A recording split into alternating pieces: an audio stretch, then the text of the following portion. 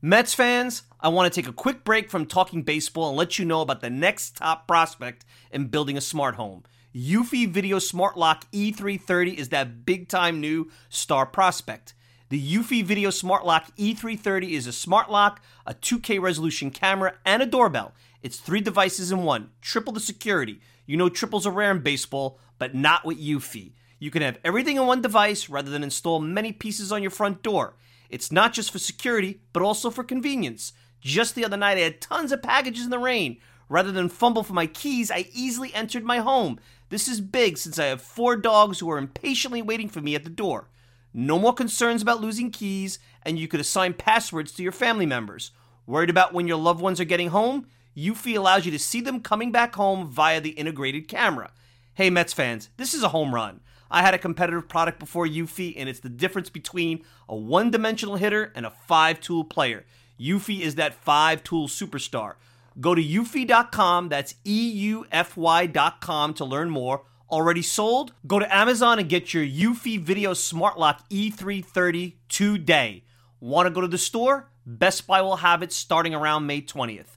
Get complete control over your front door at ease with the Eufy Video Smart Lock E330 today. BetMGM has an unreal deal for sports fans in Virginia. Turn $5 into $150 instantly when you place your first wager at BetMGM. Simply download the BetMGM app and sign up using code Champion150. Then, place a $5 wager on any sport. You'll receive $150 in bonus bets, regardless of your wager's outcome. And if you think the fun stops there, the King of Sportsbooks has plenty of surprises in store. Check out daily promotions, same-game parlays, live bets, and so much more. Download the app in Virginia today and get $150 in bonus bets instantly from your first wager. Only at BetMGM. BetMGM and GameSense remind you to play responsibly. See BetMGM.com for terms. 21 plus only. Virginia only. New customer offer. Subject to eligibility requirements. Rewards are non-withdrawable bonus bets that expire in 7 days. Please gamble responsibly. Gambling problem? Call 1-800-GAMBLER. Promotional offer not available in Washington, D.C.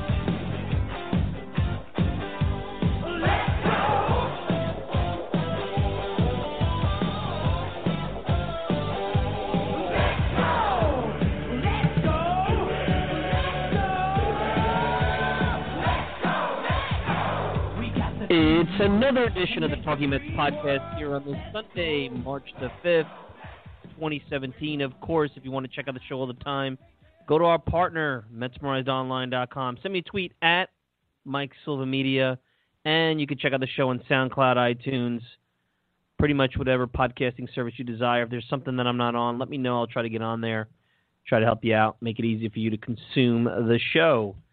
Well, we have a pretty cool show for you today. Rich Catino, 98.7 ESPN, also New York Sports Day. He's done some work for SNY, at Catino9 on Twitter. One of the more optimistic individuals that covers the New York Mets, and he makes no bones about it. Has a book coming out, Press Box Revolution, in April. We won't get too much into that today because the book will be coming out next month, but Rich has some good experience in the press box and a good take on the Mets, and I'm curious, especially today, where I think everybody knows where we're going to go this week and what we're going to talk about. Although Matt Harvey did have his first start of the spring, and I'll get to that in a minute. And by the way, I did speak to Rich before the Matt Harvey start, so just keep that in mind. I spoke to him this morning before the game, so you hear that in just a couple of minutes. But I do want to get into Harvey, and it really ties into what I think you'll see in terms of media coverage of these Mets young pitchers. I've talked about this before. But anyway, the real news is David Wright, and I don't think there was surprising news that came down earlier this week regarding Wright's shoulder, the setback. He's got an impingement in his shoulder. If you talk to Wright, obviously I don't want to say he's downplaying it, but he feels it's a bump in the road in his rehab coming back from the hernia surgery.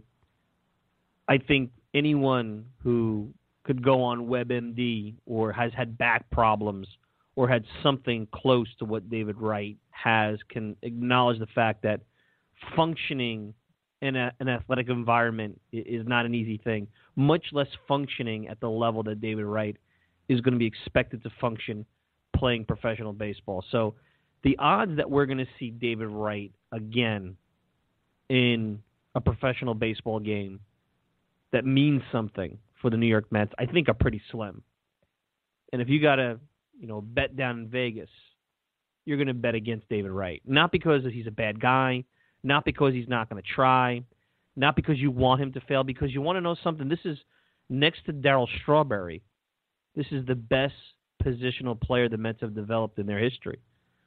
And it's sad because I went back earlier today and looked at his career up until 2012. And Wright pretty much post-2008 got criticized a lot because some say he wasn't the same player. And when he did get hurt, the only year that he had a down year was 2011 to a certain degree. And that was the year I think a lot of these problems started, when he had the back fracture, if you remember, Terry Collins' first year. But through age 29, the 2012 season, and you even want to throw in 2013 because he had a pretty good year, you could throw that in too. If you look at Wright's OPS plus and you compare it against, you go to Baseball Reference, you compare it against Hall of Famers, this is a guy that's right up there with a future Hall of Famer in Chipper Jones, better than a Hall of Famer like Brooks Robinson, Mike Schmidt right there in that company. This is a guy that, to me, had everything. Eddie Matthews is another name that comes up as I scrolled through the Hall of Famers. This is a guy that was on pace for that kind of end to his career. He was going to hit over 300 home runs. He was going to be the all-time leader. That's the only category I think left that David really has to master, and he won't. At the rate he's going, he won't get past Strawberry, which is amazing. And he would go down as the greatest Met of all time and have his number retired. And now I don't know if that's going to happen. Because when you really look at it, since age 30, David Wright has been, well, first of all, the last 2 years he hasn't played enough to make any of his statistics really matter.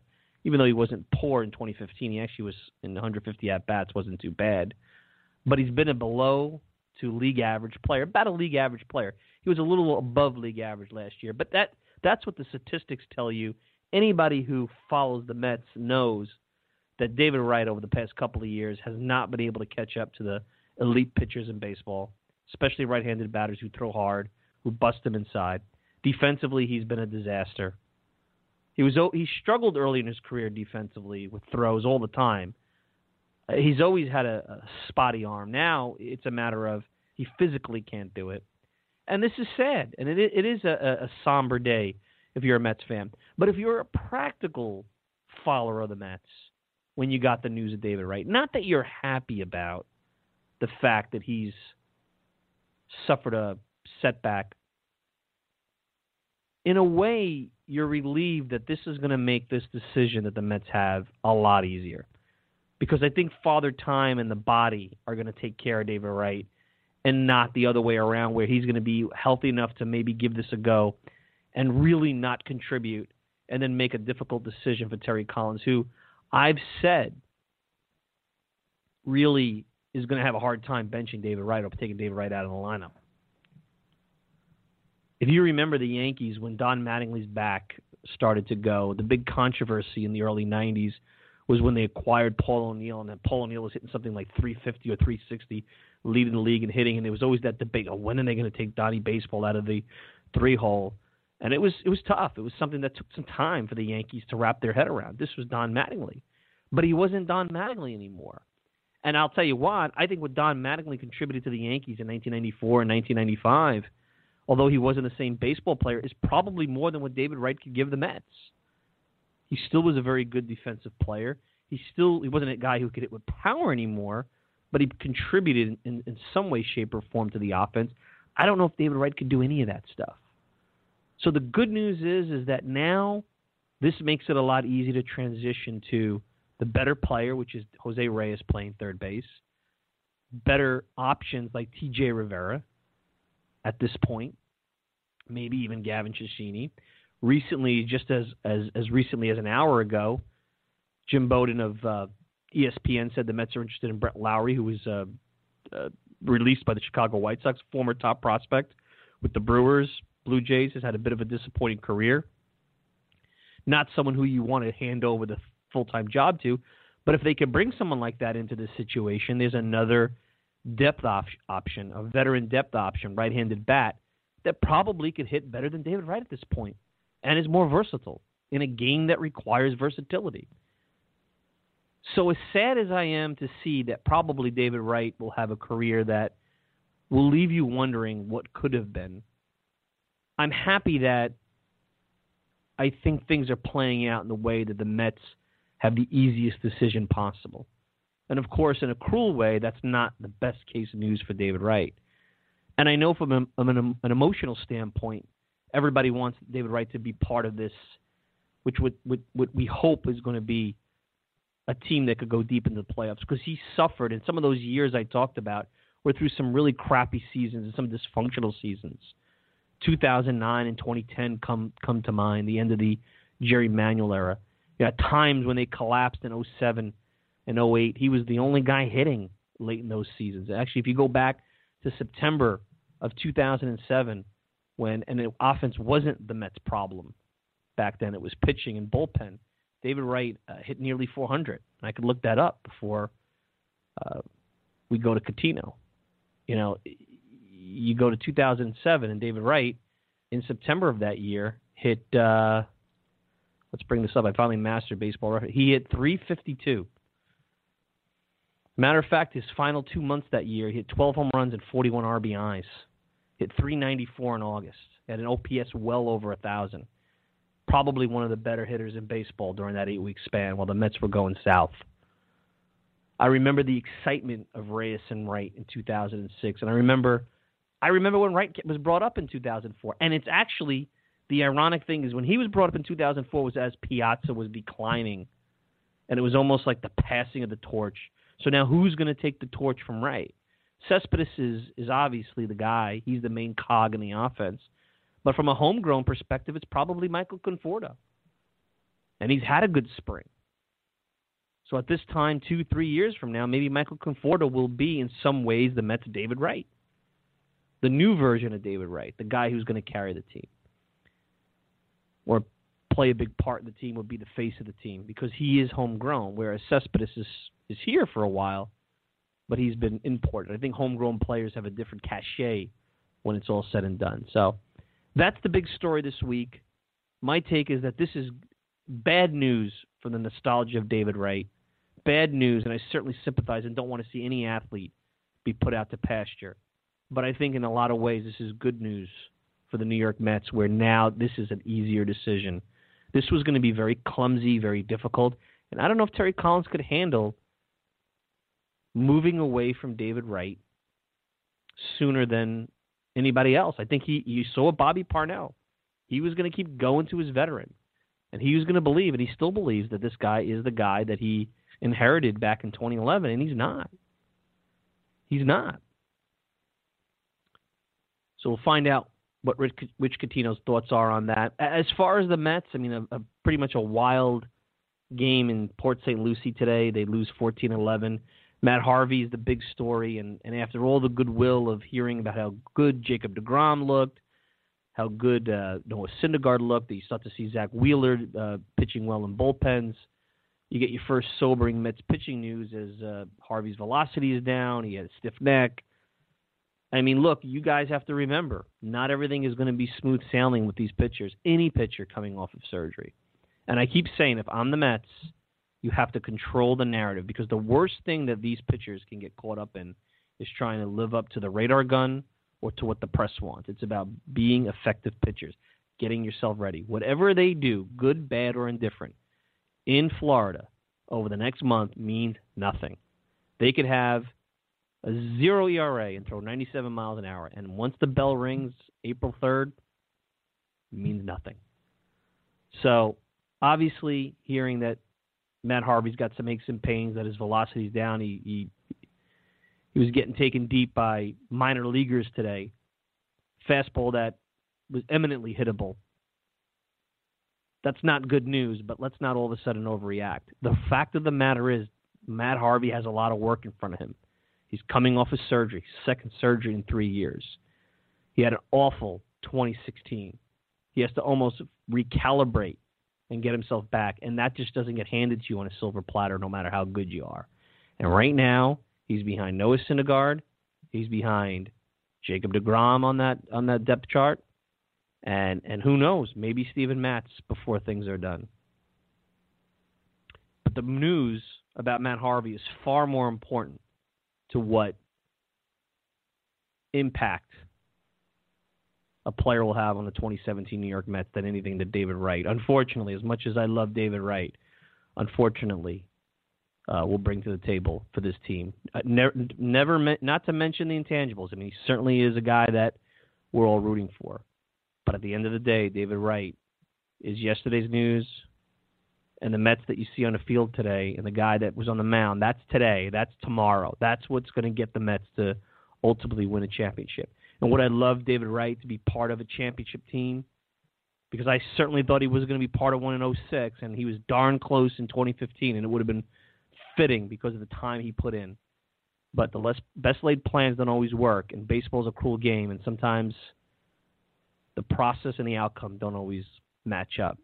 And certainly the time and the effort and the good citizenship and the process that David Wright has put in to be the best he can be, unfortunately, is not going to lead to where everybody thought it would be, which is a Hall of Fame career and a World Championship with the New York Mets.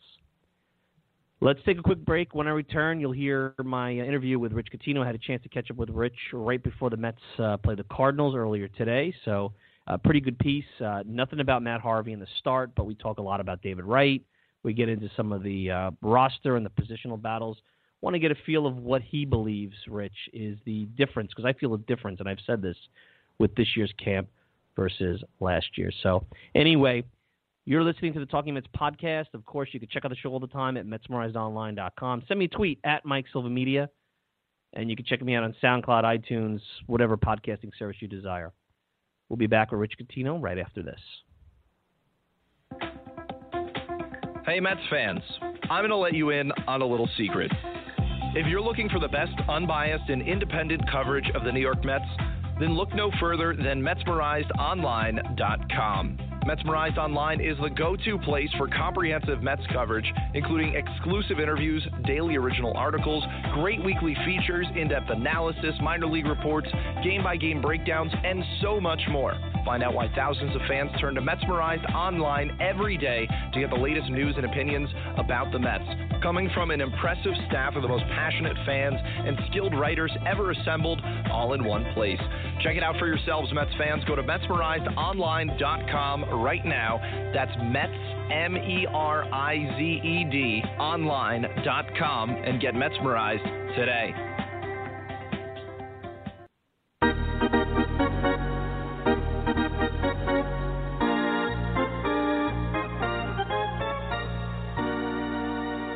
We're back, and joining me is Rich Catino. You guys know him on Twitter at Catino9. Of course, he's a mainstay over at 98.7 ESPN, New York Sports Day. He also has done some work for SNY, and in about a month, he has his book, Press Box Revolution, coming out. Rich, thank you so much for spending some time with me here this Sunday morning. How's everything going, my friend? Good, Mike. Always good to talk to you. How are you? How's the family doing?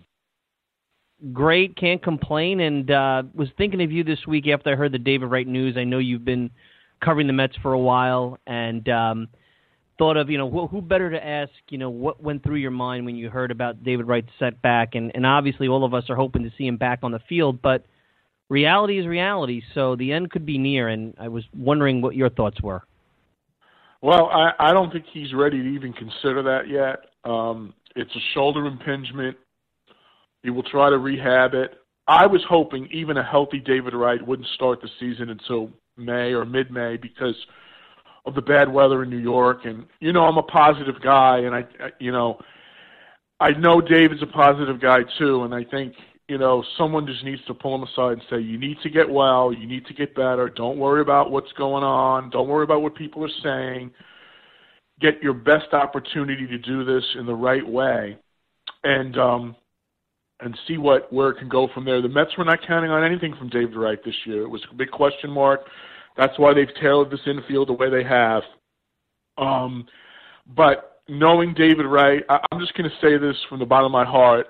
I don't know a finer person I've ever met in 30 years of sports reporting that plays and wears a uniform every day than David Wright. And maybe my objectivity's clouded a little bit, but I'm still holding out hope that he can play because I think his presence is important to the success of this organization. And he needs some time to kind of get well and get better. But I'm not ready to close the book on David Wright. It's a tough, and you know what, Rich, you said it well. It's a tough situation. Everybody who's met David Wright, I've had a chance to meet him professionally and personally. Anyone who's dealt with him a lot more than I, someone like you, has nothing but great things to say. It's a tricky spot for the organization because even if he does get healthy, we know he can't play every day. And then, yes, the leadership part is a big part of it, but you're going to be playing shorthanded on that bench. And there is some thought out there that if he can't get back to where he can be at least relied upon in a bench role, you know, it's almost better for the Mets to move on. I know that's hard to say, but you know, the pragmatist or the part of you that wants to see this team compete and win and looks at this objectively, that's got to be something that goes through your mind.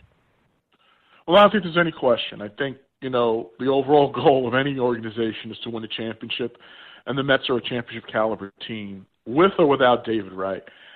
And I think that, but there's an affinity to him. Sandy understands it. The Wilpons feel very strongly about it, and the teammates do. And I'll just use one prime illustration. The guy that benefits the most from him not being around is Jose Reyes, because now Reyes has a regular spot on the team. But in talking to Jose, and I'm very close to him, as you know, the last thing he wants to see is David Wright not in the lineup, even if it would affect playing time for himself. In a year in which Jose's got to try to start thinking about where he's going to be next year contractually, that's got to tell you everything you need to know about David Wright's importance to the organization, that the man benefiting from not being there that's the last thing he wants to see. And I think that says it all, and I think his presence around the ball club last year, even when he wasn't totally healthy sitting on the bench, it helped the team, and David knows that. David knows that his leadership is important to this team and very important to the team. He developed a close relationship with Yoenis Cespedes from day one, despite the language differences. And that's going to tell you what you need to know. And I think teams need people like that around. Whether David could play or not is going to be up to doctors and rehab and some luck and fortunate times maybe.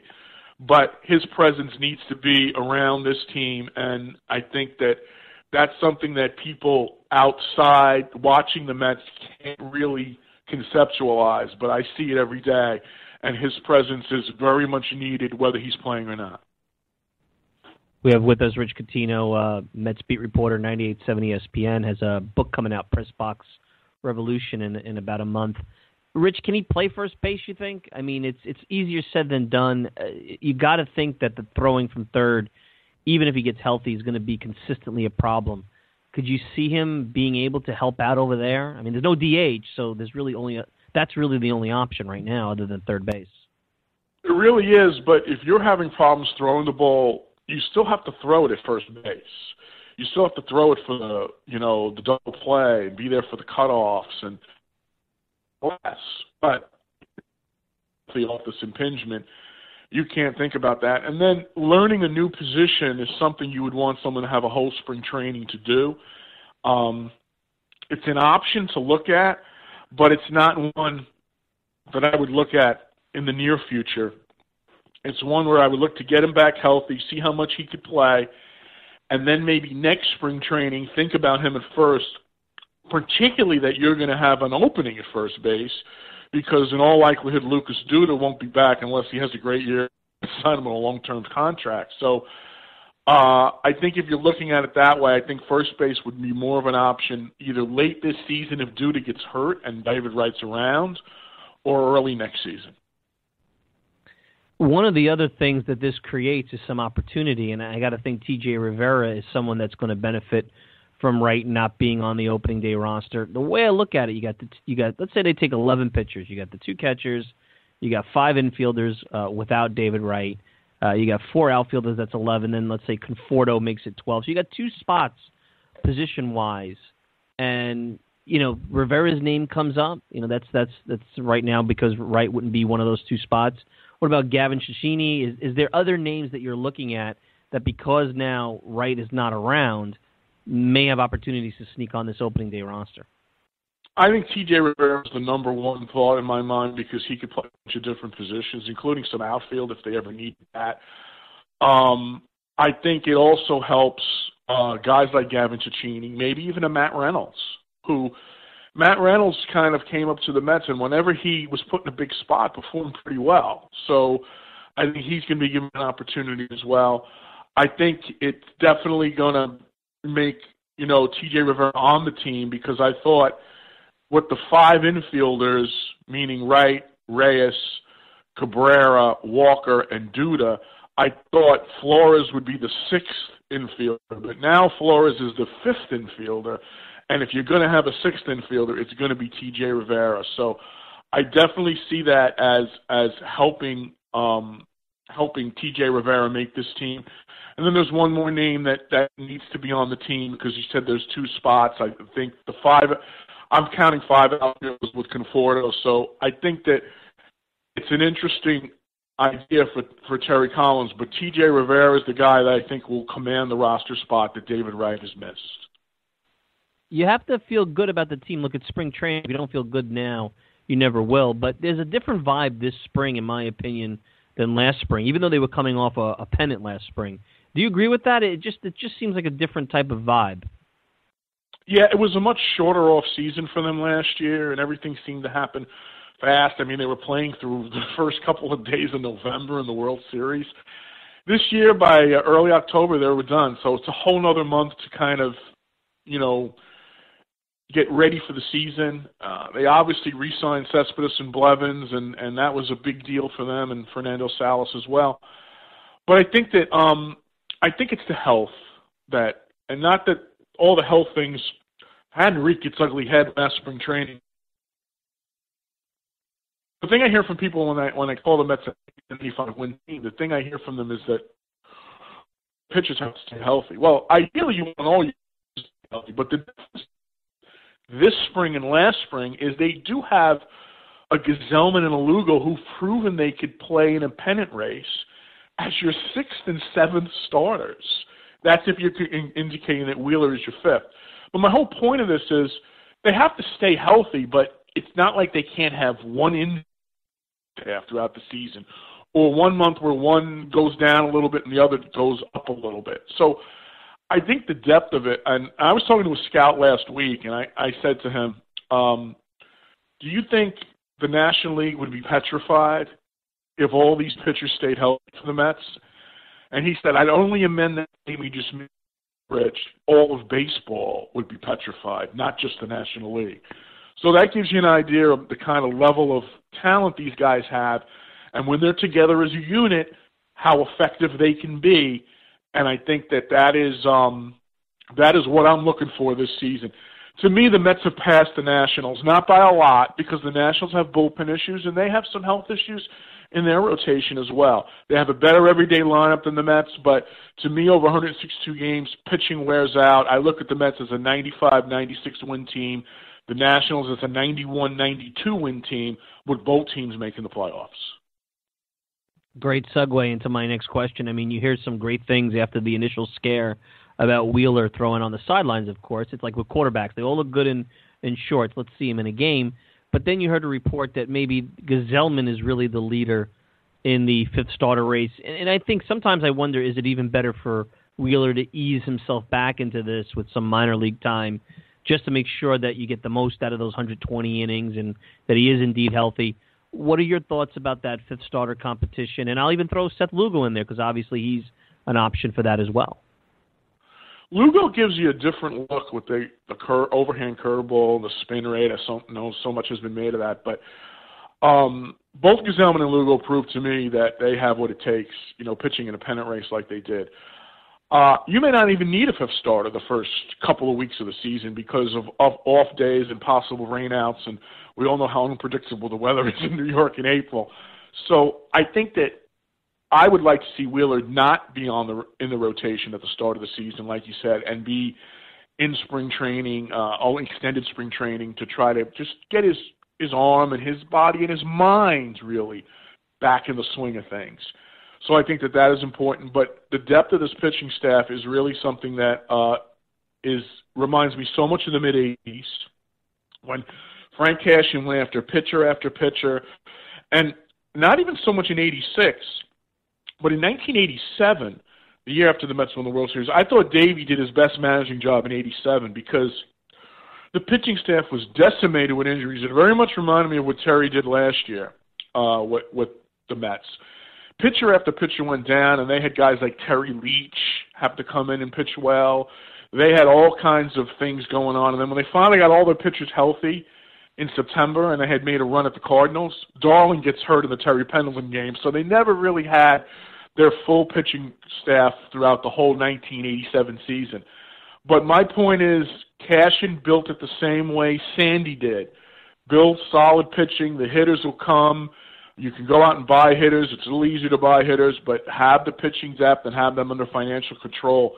And really, when you look at it, the Mets have Harvey through control up to through the 2018 season, and every other pitcher there in the next decade. So this is a long-term commitment to pitching. I think we saw the fruits of it in 2015. We even saw it to a certain extent, even with all the injuries in 2016. But in 2017, this pitching staff is going to be a legendary one. It's going to be one that people compare to the L.A. Dodgers ones with Koufax and Drysdale, with the Met pitching staff in the late 60s, early 70s. This has a chance to be an historic staff, and I'm looking for that this year because I think this is the year it all comes together. And the bullpen, I mean, it's going to be, I don't want to say, you never have too many pitchers, but I understand that Familia is going to get suspended, but you got Familia, Reed, Blevins, Salas. Those are locks. There's 4. Lugo, let's say, is 5, and then you got Robles 6. So now that's really your 6 bullpen arms if you only go at one lefty. You take Familia out for the first, let's say, month. Maybe Smoker slides in there, but Montero, you've heard some good things about. You have Josh Edgin. You have this little Chad Bradford clone, Ben Rowan. I know he's not on the 40-man. Tom Gorzolani struggled, but he's, a veteran that's had some success. A little bit, a lot of ways they can go there. And what are your thoughts? I'd love to have 2 lefties. And I'm not the biggest Robles fan either, but, it's interesting how this could play out, not just on opening day, but throughout the course of the season. Right. I think Blevins was an important pickup in Salas as well. I think let's take Familia out of the mix for a minute. So your 9th inning guy is Reed. Your 8th inning guy is Salas/Blevins. Your 7th inning guy is Blevins/Salas. I think Robles fits in there. I like him a little more than you do because I think he has great stuff, but I think he needs to command his non-fastball pitches better, and when he does that, I think he'll be very effective. I think Smoker showed me a lot late last season in big spots against big left-handed hitters of the Nationals in a key September game that the Mets needed as they were trying to get that wild card spot, getting both Murphy and Bryce Harper out in key spots. So I think that you have to have 2 lefties in the bullpen in this division because there's so much left-handed hitting late in the game. You want to have 2 spins around before you get to your closer with lefties, and sometimes you need 2 of them when you're facing Freddie Freeman, when you're facing, Murphy and Bryce Harper, when you're facing the left-handed bats that the Marlins bring to the table as well. So I think that all of those things are needed with 2 lefties, so I think you need at least 2. So I'd like to see Blevins and Smoker as the 2 lefties going into the season. And it'll be a little easier with the Familia's upcoming suspension if it occurs because that'll command that spot. So, but I think the bullpen is strong, and I think that's the biggest difference I have between the Nationals and the Mets. I think the Nationals have less of a starting rotation depth that the Mets have. They're good. They have good guys at the top of that rotation. But the bullpen, I don't know who the closer is. I don't know if Dusty knows yet. And unless they get someone before the start of the season, the Nationals' bullpen is a big issue. And it really is why I think there's a difference between the Mets and the Nationals. The starting pitchers certainly, but the bullpen kind of is a big check mark in favor of the Mets over the Nationals, and I think the guys we've mentioned are all going to contribute to it. I love Terry Collins. I think the one thing he has to do better as a manager, and I think he does virtually everything well, is he has to manage the bullpen a little better than he did last year, not overuse guys. No, understand that it's a long season. I think Terry will make those adjustments, but I think that's the one thing I want to see Terry do better than he did last year.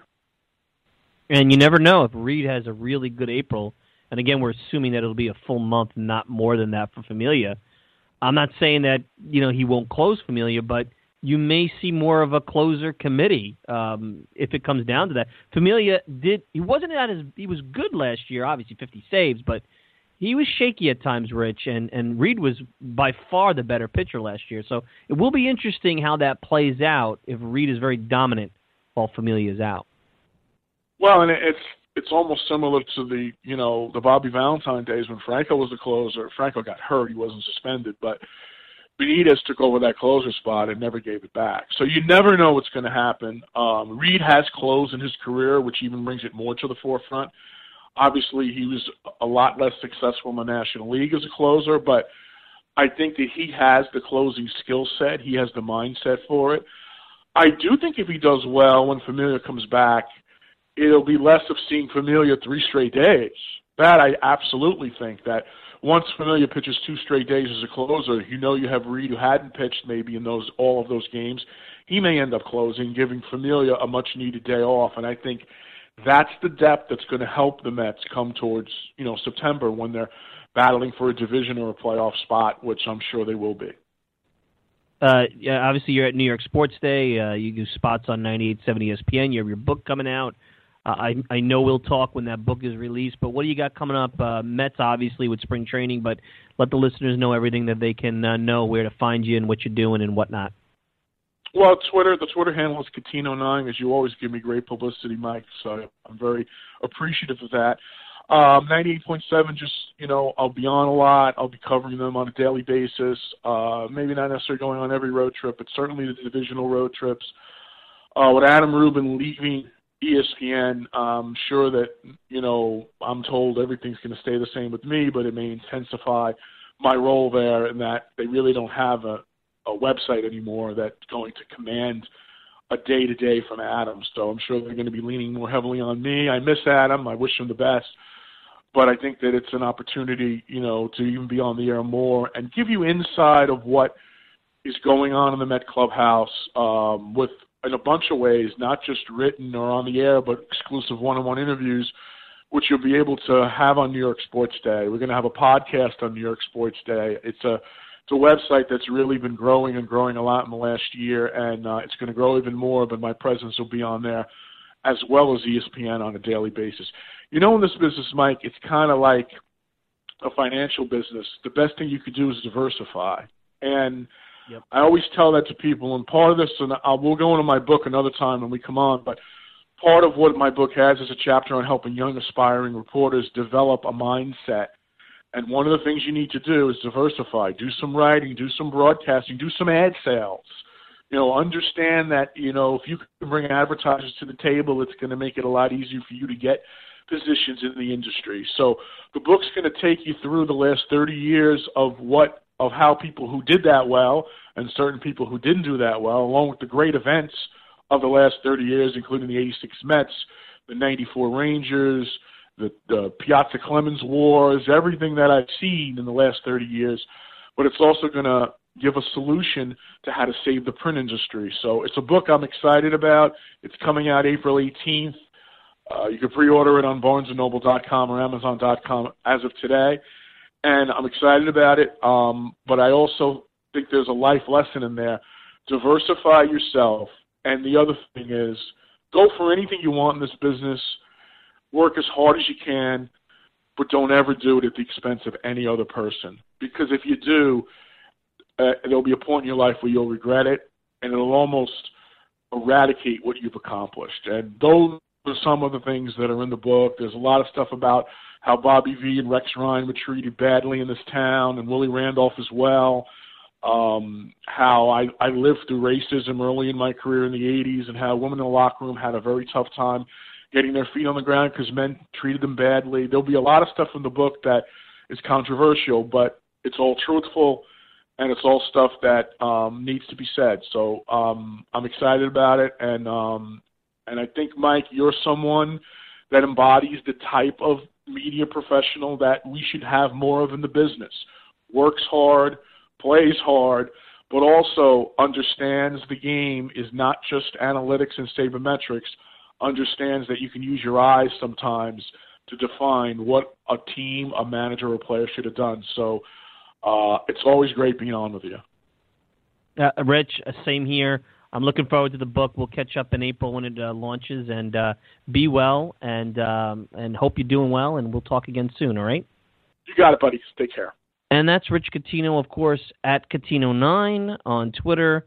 Pressbox Publicity is his book coming out in about a month, and you can check him out at ESPN 98.7, New York Sports Day. New York Sports Day is a really good site that's making some inroads, so check it out. A lot of great stuff about New York sports.